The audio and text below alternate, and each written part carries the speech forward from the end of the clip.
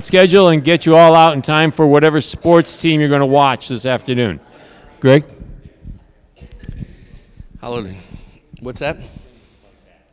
To you? Okay, when I'm done? Okay. Thanks. Well, I get the privilege of introducing my son this morning, and first of all, I just want to say it's always so emotional and wonderful for me to just be back in Mansfield. I was baptized in water in that pond in the spring of 1975, and I think I was around 18 years old at the time. So, and it's great to worship with some people my own age. So, in Dayton, we only have out of about 90 people, we only have about 10 people that are over 35 years old. So it's nice to be with some guys that are at least pushing 50, let's just say. We'll leave it at that. What's that? Yeah, well, we'll just leave it there, and you can. So, um,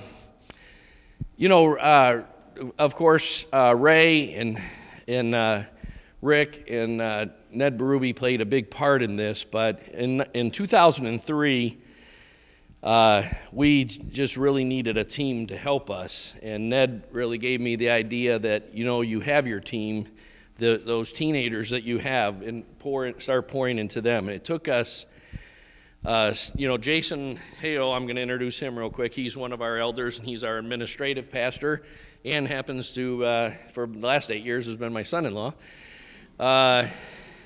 Stephen Leopold, who's recently gone on staff with us and been with us for 3 or 4 years, and then John. But we got serious about raising up Jason and John in 2003, and because of their age, Jason was 18 at the time, John was 16. It took about 7 years to 8 years, and then and Rick really helped us with that process. But we ordained them into eldership, which totally blew my mind because I sort of had it in my mind that you had to be at least 30 to be an elder, and they were 24 and 22 respectively. But that's who we had. We didn't. So that. And it's been one of the greatest joys of my life has been to serve with my own son. I had a brother named John Paul who the Lord took home, and that was part of my coming to Christ. And so I always wanted a son named John Paul, and God gave me a son named John Paul. And I'll never forget the first night that he would come home from work when he was in high school at 11, 12, 1 in the morning because he worked building computers and so forth. And I would stay up at night and chat with him for a while. And I'll never forget the first night he started sharing insights from Scripture with me that were beyond my understanding. And I was like, wow. And I realized that this is what I'd prayed for all my life. I was actually so shallow for a second. I was like, wait a minute, God, I've been studying for 30 years, and he's been serious for 2 years, and he sees stuff I don't see. That's not. And then I was like, wow, how shallow can I be? So I immediately repented of that and just thank God for answering our prayers. But John has become the teaching pastor at our church, and he just brings a lot of wisdom to the table, and it's been a real joy to make the transition to submitting to my own kids, and it's been very easy transition. It's been very workable, but I'm just so proud of all the wisdom that those two guys bring to us. And Lord Jesus, we just thank you for John, and we thank you for all the brothers and sisters here, and we pray by your Holy Spirit you would come and illuminate our minds, change and motivate our hearts, rebirth Christ in us again and again, and help us to keep Christ the center of all things. And we pray that you would anoint John to open our eyes to what it means to begin well. In Jesus' name, amen. Oh, this is for Rick. Are we good? The mic. Thank you. Thank you for that introduction. It's an honor to be able to address you. I believe the first time I was here at Mansfield was about 12 to 14 years ago. I'm very fuzzy on the dates. And so it's wonderful. I really consider it an honor to even be able to address you. So many of you I've known for about a decade or a little bit more than that, and I look up to you in such high regard. The ARC has really given quite a lot to Grace Christian Fellowship down in Dayton. For many, many years, we were a very small church, and you've sowed into us for years, and both not only our church but also our family. Both Ray and Rick, as well as Ned, and now Tom, have have really come alongside my father and the other leaders at our church and really poured into us when we had really nothing to give or nothing to contribute financially. And so your work in that is now bearing fruit. For years, we were around 20 people. And numbers are not a primary means of measuring growth, but they are an appropriate consideration in the fact that God is glorified that it used to be 20 people who were coming and worshiping the Lord in the beauty of holiness, and now 80 to 90 people weekly are beginning to attend. And it's not just numerical growth. There's a lot of people who come and they've only come for a year or two and we're just now getting to know them. But we have a number of people who are dedicated believers. They're disciples who are adding on to the foundation of Christ in a quality way. And they've been with us now. We have about 40 to 50 who've been with us plus 5 years. And so it's just a wonderful work of God's grace. So thank you for the introduction. I was asked by Rick to talk about the beginning of discipleship, that is, the formation of leaders who begin well. And at Grace Christian Fellowship, for the last decade, we've endeavored to recover 3 specific elements regarding the means of God's grace. And when I say the means of God's grace, I simply just mean avenues by which God's grace mediates to us or comes to us. And those 3 specific elements are really interrelated tools. And those interrelated tools make disciples of the kingdom, and those chiefly are the person and work of the Holy Spirit, the Catholic community of his body, that is the church, and the infallible rule of faith in all matters of life, the scriptures. We consider these, as my father likes to discuss them, as 3 legs of a stool. Without one of the legs, the stool will fall over. Without 2 of the legs, you have just a pole. It's not very helpful. Ultimately, these 3 things are tools that interrelate, and they are not disjoint, but work together. They go hand in hand. And so in the formation of the Christian community in Dayton, we desire to bear fruit that remains. Therefore, we've given serious consideration to each of these elements, how they both relate together and how there are significant errors in the body of Christ, in the larger body of Christ, in the cultural Christianity, which we hope to address by focusing on these elements. Again, the work of the Spirit, the work of the church, or the importance of the church, and the importance of the scriptures. And so, although each of these elements are absolutely indispensable, I'm going to spend the majority of my time addressing the issues that we've had to recover the most, namely the work of the Spirit and the scriptures, although each of them have their own problems and challenges. So every Christian community tends to emphasize certain elements while diminishing others. We all know of churches that have wonderful aspects regarding the Holy Spirit's work and ministry, and sometimes the tendency is to neglect or downplay the importance and role of the Scriptures. And I believe that they go hand in hand, and that having a right balance establishes not only a healthy church, but healthy Christians. And so a right balance in doctrine and practice contributes to longevity, and that really is the goal. We want to start well, and we want people who don't burn out or flame out. That is absolutely the goal. I don't think that Christ is honored by the church when we, leave a waylaid group of Christians strewn about on the backside of the camp as we progress forward. We want to come alongside our Christian brothers and sisters and help give them a great foundation. Of course, that foundation is Christ, but as I discussed earlier, the way that Christ comes to us is through the Spirit, the church, and the scriptures. And so before we examine each in detail, I want to discuss the end for which we make disciples. Christ has all authority now, and so he commissions us to disciple the nations and teach them to observe everything that he commands. And that includes the Old and New Testament. Now, by that, I'm not saying that the law is still in effect today or that you must be justified by keeping the law. That's not at all what I'm speaking about. What I'm speaking about is that the Old Testament has something to tell us about how we ought to believe as Christians. We'll get into that at the tail end of the discussion. So, Christ, in indicating that we must go into every nation and teach them to observe all that he commands, by that phrase he indicates that disciples do not immediately know what they must prioritize in their Christian walk. When people come into the church, they often have a cultural understanding of Christianity. They have words and phrases that they believed to be important or believed to be an indication of how God operates. We've all heard the caricature, for example, God helps those who help themselves. And these are the sorts of ideas that new Christians have coming into the church. Now, that one might be a little bit silly, but it illustrates the point. So disciples must be taught to appreciate and utilize these three means of grace in order that they might bring Christ to bear in every sphere of life, in every aspect of life. Christ is King and Lord over all, or Christ is King and Lord not at all.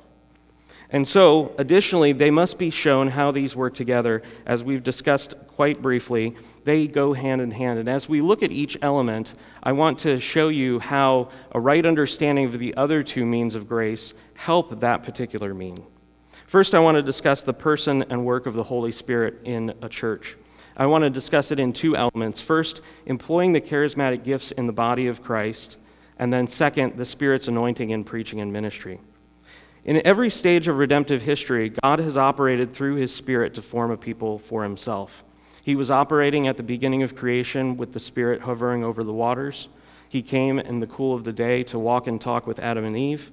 He formed a people, leading them out of the Exodus by a cloud and fire. And so his Spirit is the agent and the application of his grace, and the agent by which he progresses history forward. This wonderful Holy Spirit accomplishes regeneration, works sanctification, and produces effectiveness in ministry for Christ's disciples. So the gifts and calling of the Holy Spirit, which are apportioned in the ascension of Christ and mediated by the Spirit, are the functional lifeblood of the church and her ministers. Without the Holy Spirit, the church cannot exist, and the church cannot interpret the Scriptures rightly. So in discussing the charismatic gifts, many of you were alive at a time which I somewhat envy, the charismatic renewal of the 1960s and 70s. I remember hearing glory stories from those days, and I'm convinced that there was a deposit given by God in that time that we ought to steward and maintain.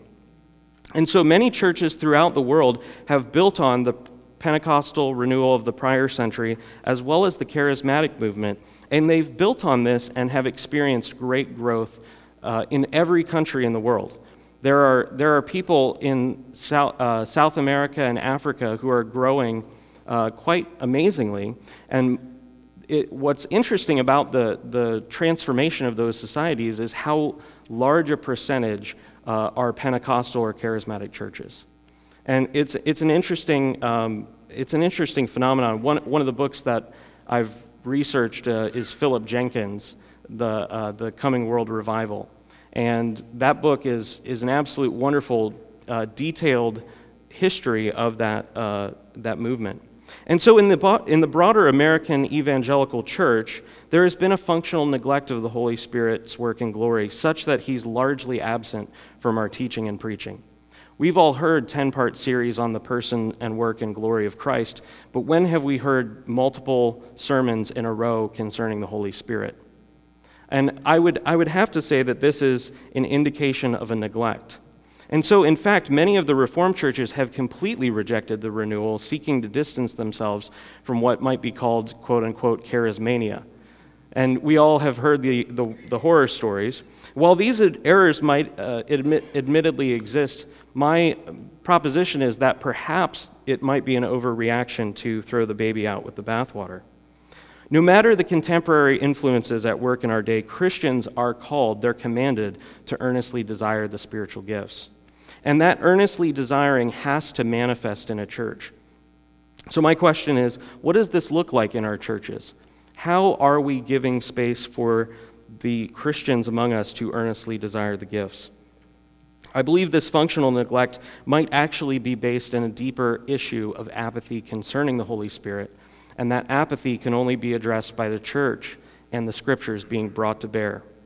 So how can we, as the Nicene Creed teaches us, worship and glorify the Spirit if we are largely ignorant of his gifts and rarely mention him in our preaching?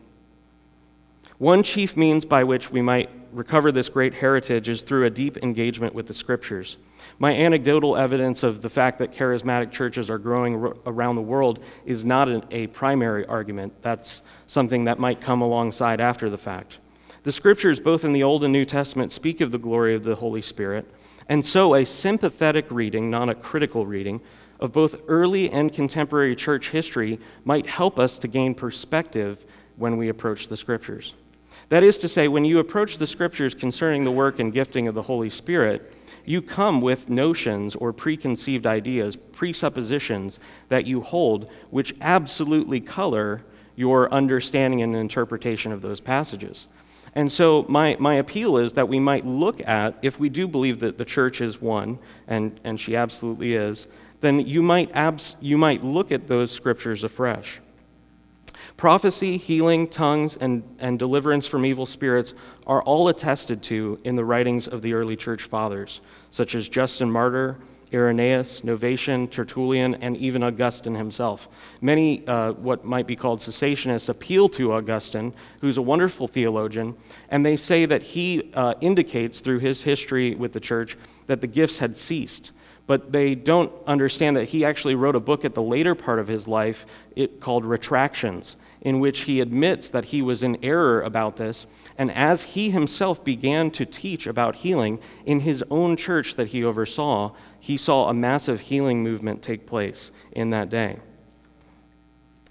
Likewise, not only the early church fathers, but every age in the church bears witness to these things. I want to just briefly mention one of them, which is near and dear to my heart. The history of the Scottish Presbyterians is filled with the testimony of churchmen such as John Knox and Samuel Rutherford. These are people who we would consider high church Calvinists. They would be pretty much inaccessible to most of us if we were to pick up their writings. Samuel Rutherford wrote a book called Lex Rex, which is a scriptural treatment of the doctrine of political government from the scriptures. That's not an easy subject to get into. That's not Reader's Digest. And so it comes as a shock then when we hear that these men actually had great testimonies. The writings of a man named John Howie, who was the biographer of the Scottish Church, he was the moderator. He speaks of a man named Robert Bruce, who was the moderator of the Westminster Assembly in 1588. If you're not familiar with the Scottish Presbyterians, they're the element of the church that gave birth to the Westminster Confession of Faith. Samuel Rutherford was one of the people who was actually writing parts of the Westminster Confession of Faith. He was at the General Assembly, which wrote it down and then transmitted it. That is the Confession of Faith, which then the London Baptist Confession, which is probably more familiar to us, was then founded on a few decades later.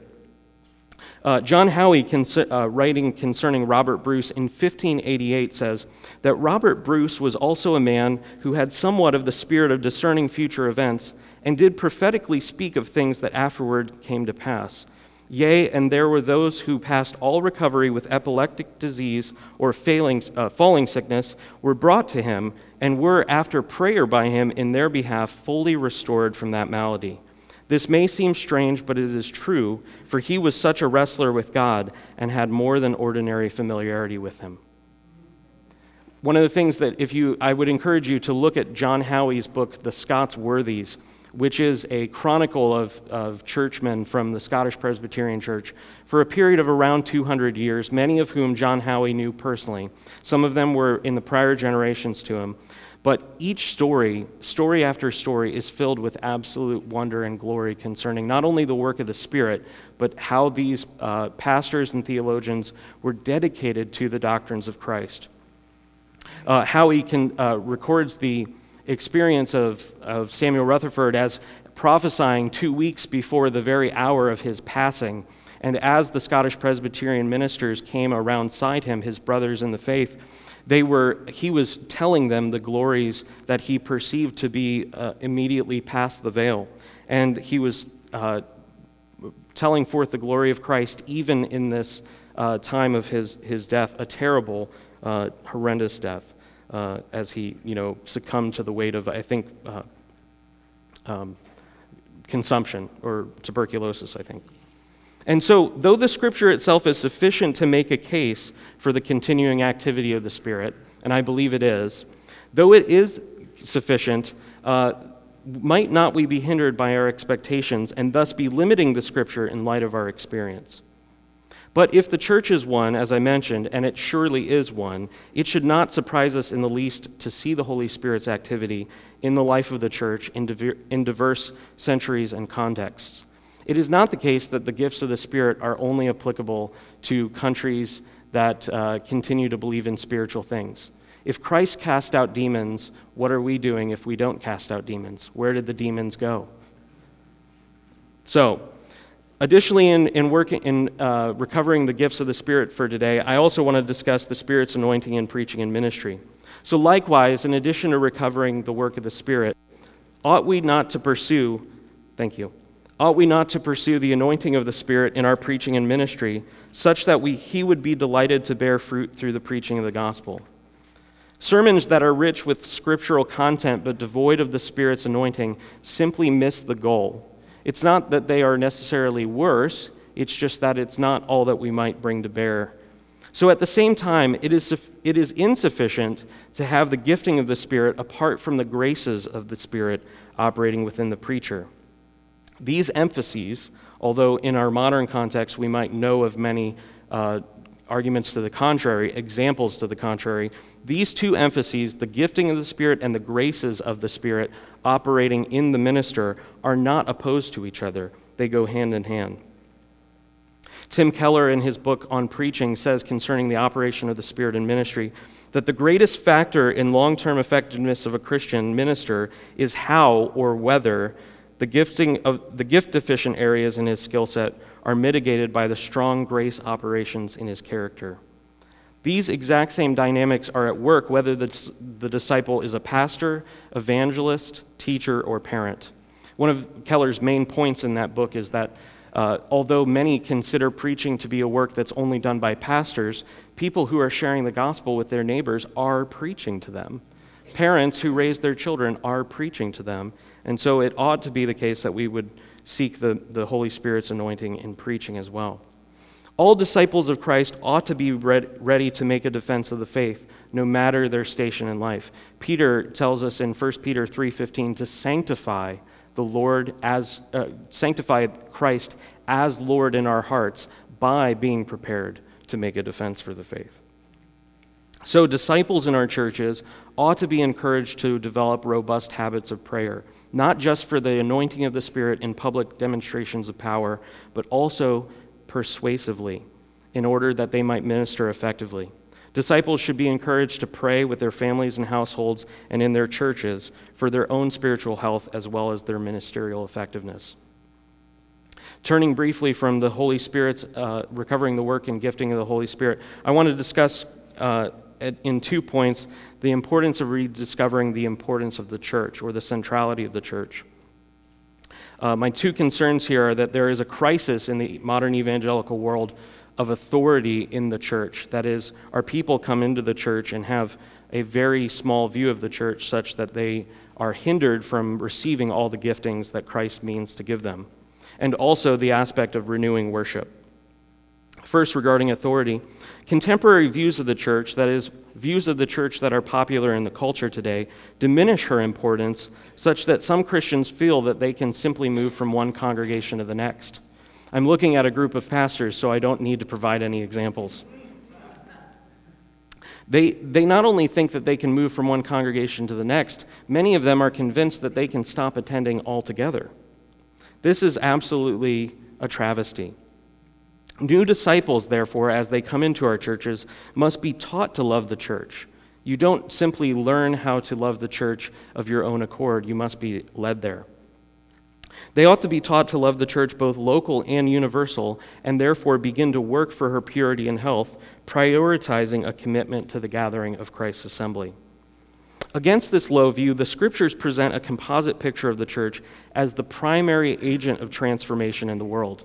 Although we love hearing stories of how, the Holy Spirit will present Christ in a dream to someone in the Muslim world, or God will spontaneously do a work of revival, through history, that has not been the means by which God has brought the gospel to new cultures. And so, against this view, the Scriptures present a robust view of the church that is a composite picture, Robert Weber, in his book Ancient Future Faith, shows how these views of the church provide a holistic foundation for ecclesiology and witness as they go hand in hand. That is, our doctrine of the church radically informs our doctrine of missions and how we ought to be at work in the world. Weber says that these four images, the people of God, the new creation, the fellowship of the faith, and the body, describe the connection that exists between Christ victorious over sin and Christ present for redemption in the world. The power of this recovered tradition results in a new commitment to the church as the people of God, a love both for Christ and for the church, and a recognition that Christ and the church cannot be separated from each other, for they are inseparably linked. Many people in our world today believe that really their faith is a matter of Christ and me. In fact, one of the early children's ministries that I was familiar with or attended was called Jesus and Me. And although I'm not belittling that community, they produce some wonderful young disciples, I think that indicates something. Weber's book was called Ancient Future Faith, and that was, Ancient Future Faith. I believe that was brought to us by Ray. Is that correct, Ray? Thank you, Ray. It was a wonderful book. It was actually the book of the year in our church at least once. So, disciples must be shown from the Scriptures that their faith can only be lived out in the context of a committed community who they both know and are known by. If you read the epistles of Paul, they don't make sense if you're just on your own. And so our disciples coming in, or our new believers or new leaders coming in, have to be taught these things. Only within that community which they are committed to can long-term ministry be effective, for discipleship is a lifelong endeavor. One of my great concerns with traveling evangelists is that they often come, we've seen this in Dayton now 2 or 3 times, a group will come in, put on a discipleship event, and because the group has not done any work in getting the churches around from the neighborhoods to be a part of the movement, you have these people who initially have some light of Christ through the gospel being preached to them, and then they have no one to talk to, no one to come alongside and help them. So this appreciation for the church and her mission in the world is developed simply within the context of a community of Christians demonstrating life together, as well as demonstrating how they ought to worship together. And it's to that emphasis I want to turn now. Directly connected to a weakened view of the church is a low view of the importance of corporate worship, especially as a formative element in the faith of disciples. We think of church mostly as an information distribution event. But the entire church act, that is, the church service itself, is formative. To a large degree, the American church has adopted the hyper-individualism of the modern era. It's both a cause and a symptom of the church's approach. The church has dispensed with rich liturgies in favor of mass appeal and has done herself a disservice. But church services are not simply to be a combination of a rock concert and a sanctified TED Talk. If you've never seen a TED Talk, I would encourage you to look at one. They are the humanist sermons of our day. Perhaps the end result of such a distinction or such a direction is nowhere better seen than with the emergence of online-only churches. Again, if you're not familiar with this phenomenon, I would encourage you to speak with your young people and ask them if any of their friends don't go to a real church or a brick-and-mortar church, but have begun to fellowship with the body of Christ only through online presence. I would have to say that, and speaking humbly, I would say that that is a catastrophe. And it is absolutely contrary to not only the incarnational theology of Jesus Christ, but also the writings of Paul, in that he often says, I long to come to you, or I wish to send Timothy to you. It's absolutely vital that we disciple people out of these things, and leaders must be able to speak to these sorts of things because they are very serious issues within the larger Christian culture. Disciples ought to be formed by the rich traditions and practices of the historic church. Now, by saying this, I'm not advocating that you move to sacerdotalism or some dead formalism of tradition that's only learned by rote, that is only learned by meaningless habitual repetition, but rather that there is a rich tradition within the church And these include hymnody, the public reading of Scripture, the recitation of creeds, the learning of confessions and catechisms, and the sacraments of baptism and the Eucharist, or that is, communion.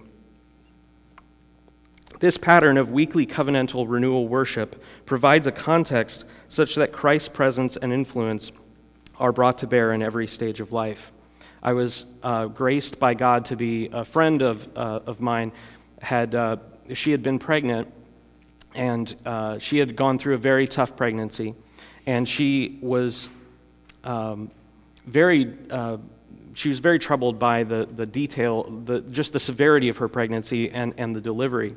And I remember I was communicating with her, but she wrote on her blog concerning how she was received by the church. In her church tradition, there is a day by which new mothers are prayed for publicly as part of the service as they return back to the church.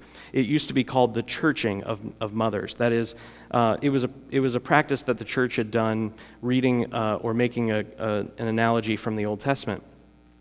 But one of the things that touched her quite deeply was the fact that in the middle of the church service, there was part of the prayer that was said over her during the service addressed the difficulty of bringing new life into the world.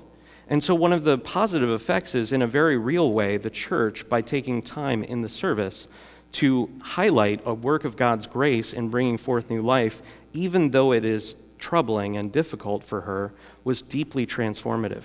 She said that it was the one point in the pregnancy that she knew that Christ was actually with her. Not in that she had, removed her faith during the pregnancy, but that it was highlighted in a special way. And so these patterns of worship, recovering great and rich traditions from the church, help to show that every aspect of not only a person's life, but also time itself belongs to Christ. One of these great traditions is the church calendar, which is absolutely wonderful. As we've begun to practice that over the last 3 or 4 years in our sermon focus as well as our scriptures, we've seen Christians who begin to understand the significance of not only Christmas and Easter, but also the other holidays of the church as helping to shape that Christ is Lord over time, just as much as he is Lord over our souls. And so, to a large degree, these practices of the church establish a context for the healthy formation of disciples.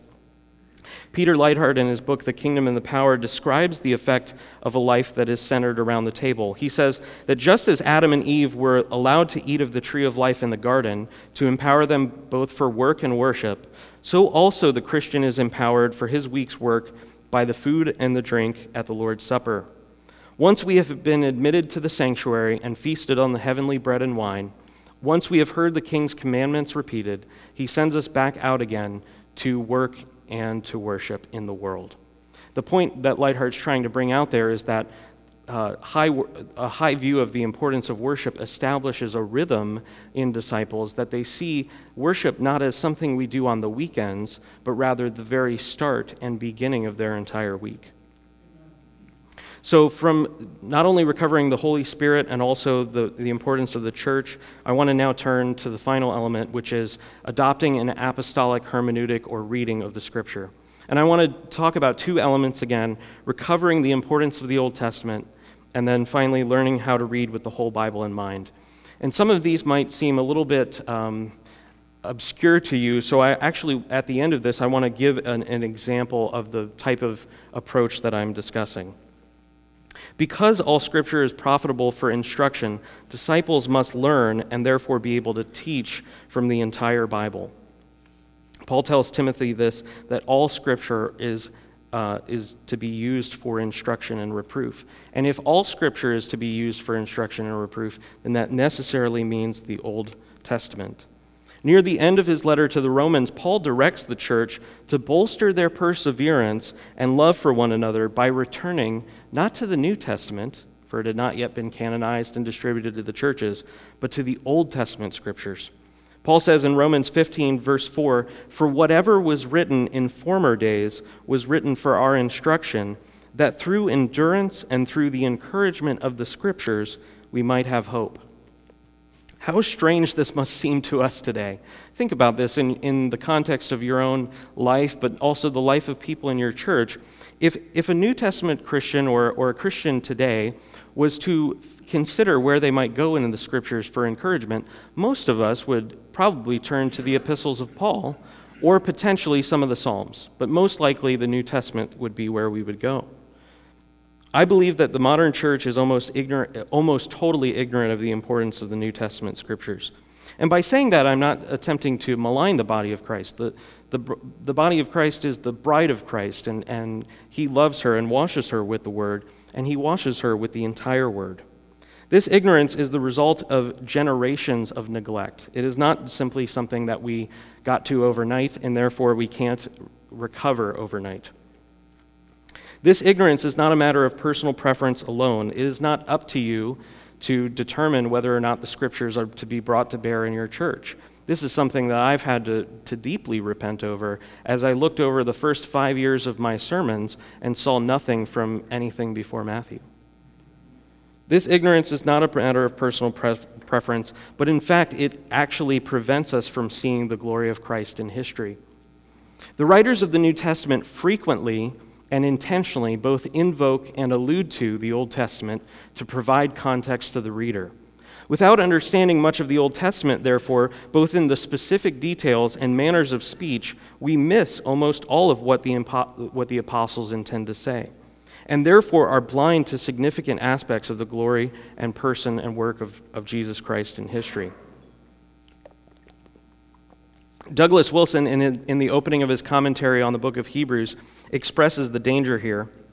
He says that far too many quote-unquote New Testament Christians think that the New Testament is a course that has no prerequisites, when in fact, jumping into the New Testament studies without Old Testament grounding is like going straight from kindergarten to Newtonian physics. Either the student will be overwhelmed or he will be extraordinarily diligent and hardworking, making sense out of it for himself, but with the result being an exotic creation of his own. I would dare say that is what we see at work in the body of Christ at large. There is such a diverse discontinuity from branch to branch of what the Old Testament is about. And I think that's because we've largely neglected a historic reading of the New Testament.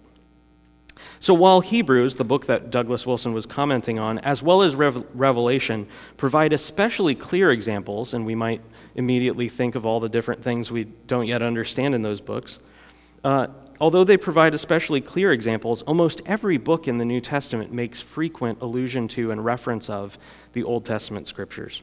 For example, just in the introduction of his gospel, John explicitly refers to the creation account, Jacob's ladder at Bethel, the tabernacle of Moses, the giving of the law at Sinai, the entrance into the land, the promised land that Joshua accomplished, and also the books of Proverbs, Malachi, and Isaiah. And that's just in the introduction of John's gospel. Of course, the rest of his gospel builds on and expands those themes, as well as brings in many diverse allusions and references. So how can we understand the full message of John, and therefore Jesus, without understanding these themes? Cultivating deep context of the scriptures, therefore, will yield rich dividends and uncover precious gems which otherwise would be unreachable. So my aim in forming disciples at Grace Christian, as well as my encouragement to you, is that we might learn how to read the whole Bible in one setting. And by that, I'm not saying that you read from page to page, but rather that as you approach any given scripture, you have the larger context of the single book in which it is placed in mind. That is, when we approach Matthew, we don't approach Matthew just on Matthew's terms. We don't approach Matthew just on Matthew's etymology and word choice and references.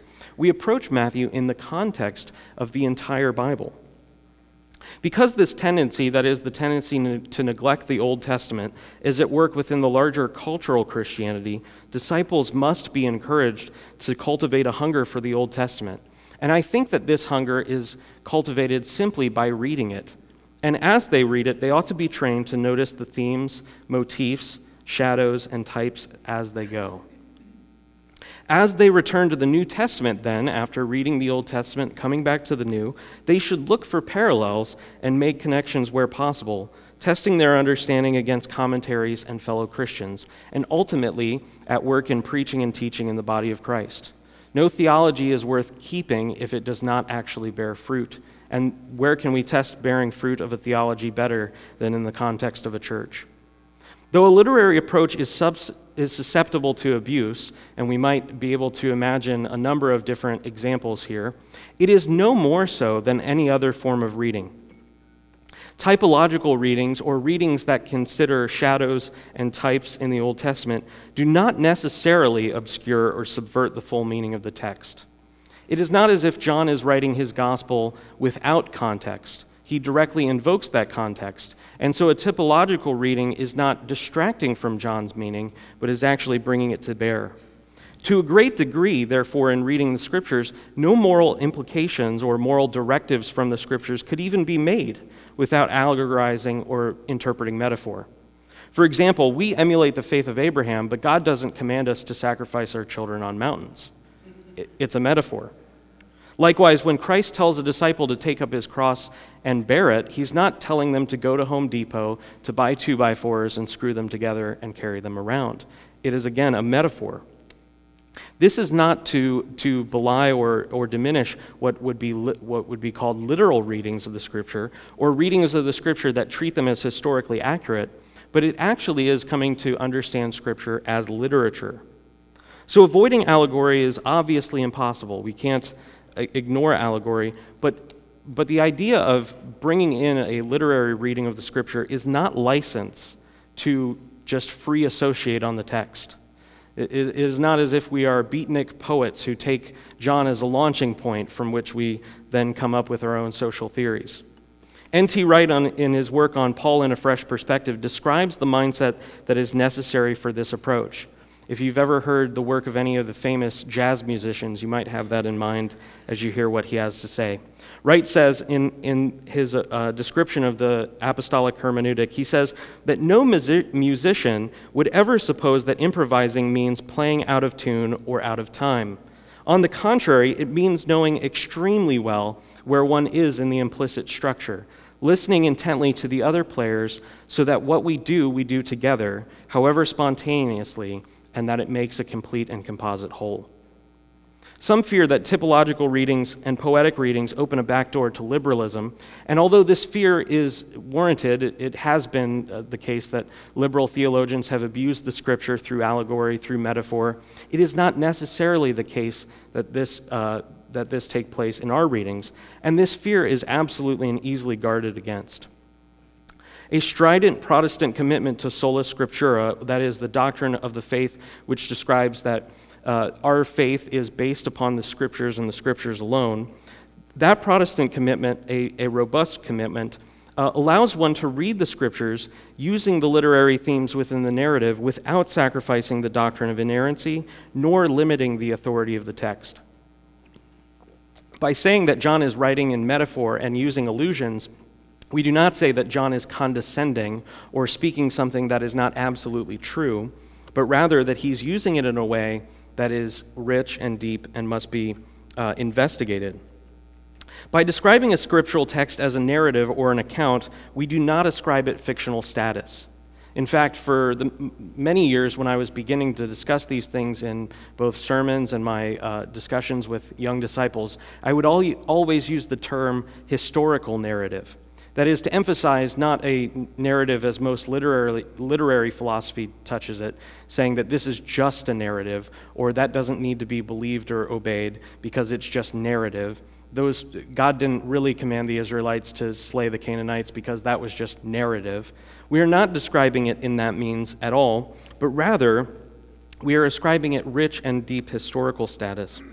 We do not accuse the writer of taking poetic license or glossing over historical fact so as to introduce error. By stating that John is making an allusion or a reference to the tabernacle of Moses when discussing the incarnation, we do not construe that John is lying about the incarnation. Rather, we affirm that God sovereignly superintends within the events themselves or superimposes a larger and wider meaning within the events, such that the author of the writing, being duly inspired by the Holy Spirit, faithfully highlights and emphasizes details of the event which otherwise would be totally missed. That is to say, as James Jordan references in his book, Through New Eyes, he says that reading in a typological fashion, or reading with typology in mind, proves the sovereignty of God in history. That is, anyone other than God could not bring these themes to bear throughout the various events in the life of redemptive history. So, although this method of reading may seem daunting, we fortunately have both apostolic warrant and apostolic pattern to draw from. In Philippians 4:9, Paul says that we ought to emulate the things that we see and observe and hear in him. In Paul's letter to the Corinthians, he expounds on the Exodus, and he identifies Christ as the rock struck by Moses at Meribah, but he says the rock which followed the Israelites through the wilderness. I'm now going to read 1 Corinthians 10, 1 through 11 as the beginning of our example, and then we're going to go quickly to John 6. He says, "For I do not want you to be unaware, brothers, that our fathers were all under the cloud, and all passed through the sea. And all were baptized into Moses in the cloud and in the sea, and all ate the same spiritual food, and all drank the same spiritual drink. For they drank from the spiritual rock that followed them, and the rock was Christ. Nevertheless, with most of them God was not pleased, for they were overthrown in the wilderness. Now these things took place as examples for us, that we might not desire evil as they did. Do not be idolaters, as some of them were. As it is written, the people sat down to eat and drink, and rose up to play. We must not indulge in sexual immorality, as some of them did, and 23,000 fell in a single day. We must not put Christ to the test, as some of them did, and were destroyed by the destroyer. Were destroyed by serpents, nor grumble, as some of them did, and were destroyed by the destroyer. Now these things happened to them as an example, but they were written down for our instruction, on whom the end of the ages has come." Though Paul enumerates a few examples in this passage, the cloud, the sea, the food, and the drink, he does not explain them in detail, though he mentions that these things were Christ. He simply makes Christological connections where appropriate and fitting, and by this I mean to indicate where the Holy Spirit and the church throughout the ages have given warrant to. The question is, how does Paul make these connections? He directly connects in this passage the spiritual food and drink that the Israelites took in the wilderness to the Eucharist in the context of the Corinthian church. He connects not only the food, but also the idolatry of the Israelites to the sins that were at work in the Corinthian church.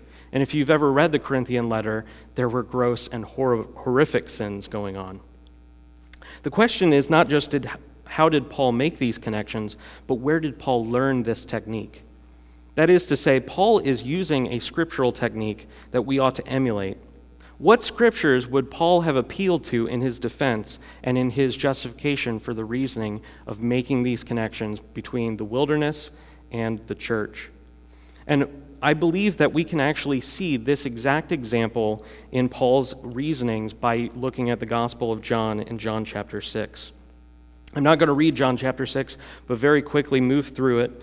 And we're going to be looking at John chapter 6 and the feeding of the 5,000 in John's Gospel.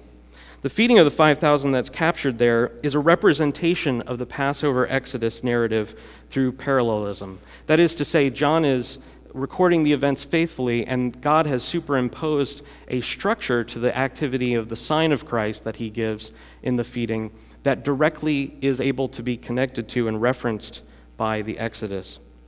Additionally, in this passage, we hear echoes of Ezra's leading of the law for the people in the return from exile. And though these elements are fully seen in John chapter 6, other Gospels help us to round out the picture as well.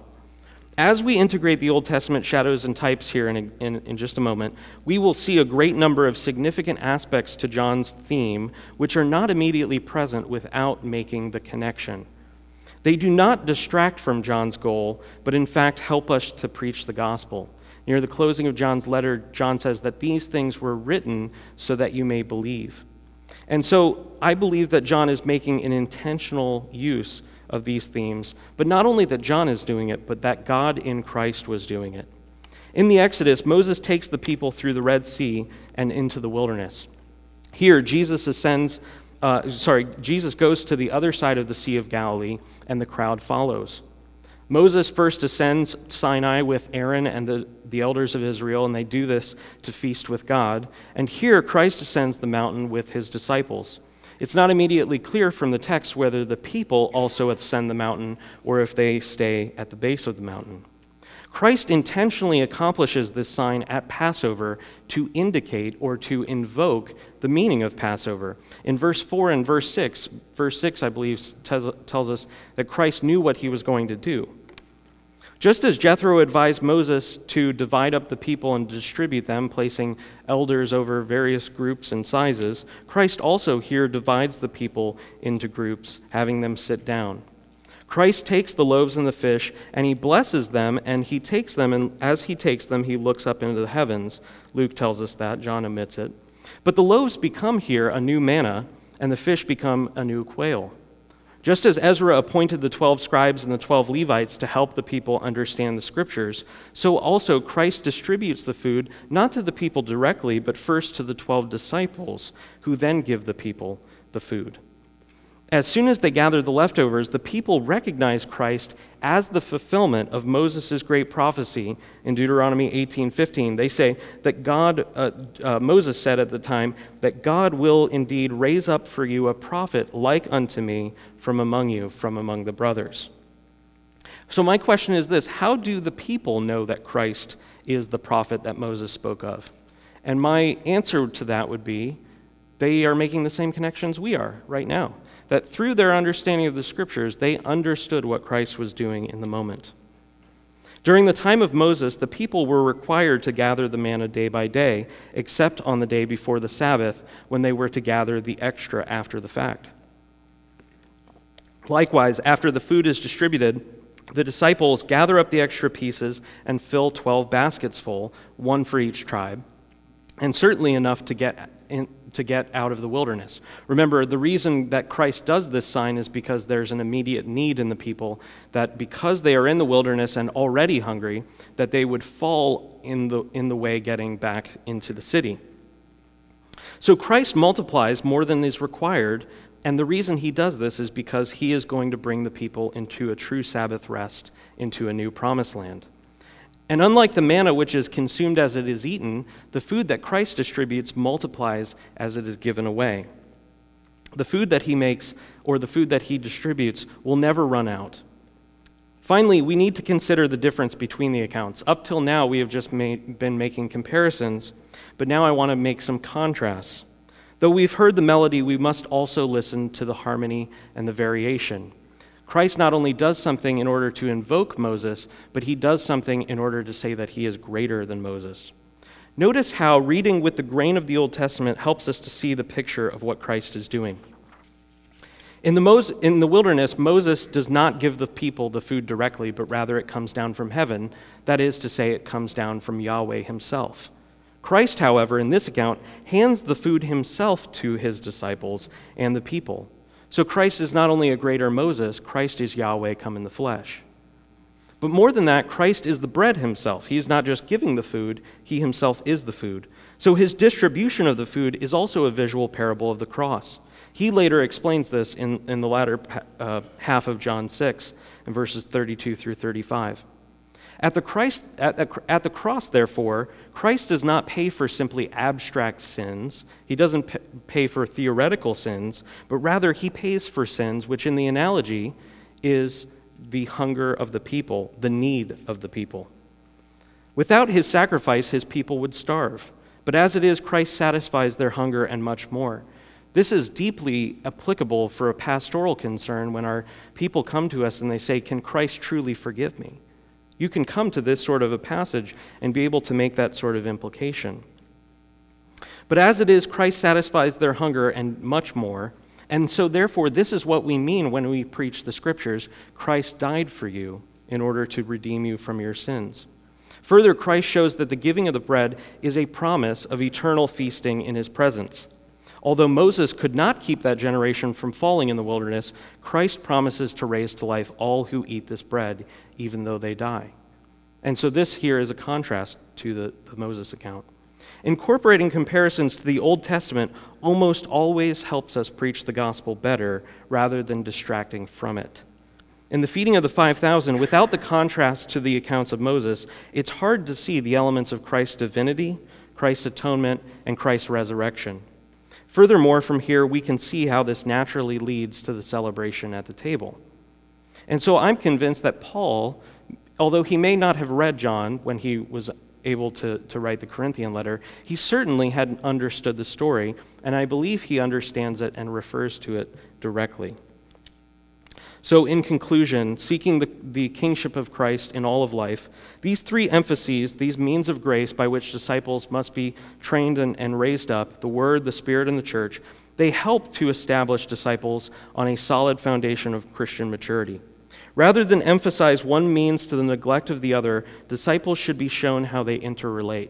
In each example here, the Holy Spirit, the church, and the Word, each of them have been helped or aided by the other two. James Boyce writes concerning the doctrine of the illumination of Scripture in the context of the church, saying that the Reformers, and particularly John Calvin, stressed the way that the objective and written word and the inner supernatural ministry of the Holy Spirit work together, the Holy Spirit illuminating the Word to God's people. The Word, therefore, without the illumination of the Holy Spirit, is a closed book. Now, admittedly, what I've just presented, these three elements in great detail, is a very high and lofty calling. And when I discuss these in the forming of disciples as the beginning or starting well, I do not mean that you must obtain true maturity or full maturity in all of these things before you can begin to minister, but rather that these are a trajectory, they are a vector by which a Christian ought to be pointed to in his walk and ministry.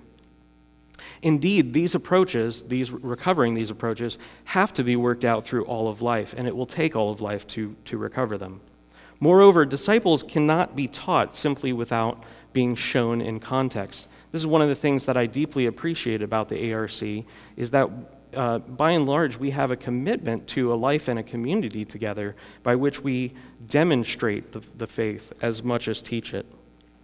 Again, Paul's teaching in Philippians 4 might be encouraged, that we ought to emulate the things that we learned and received and heard and seen in him. Without these tools, therefore, Christian disciples are not prepared for ministry effectiveness nor for spiritual longevity. Likewise, therefore, the current reign of Christ over all things requires that Christians utilize every means of grace that he's given to bring about his lordship in every area. That's the end of my talk. I think, Rick, you don't want me to leave room for questions now? Okay. Thank you very much.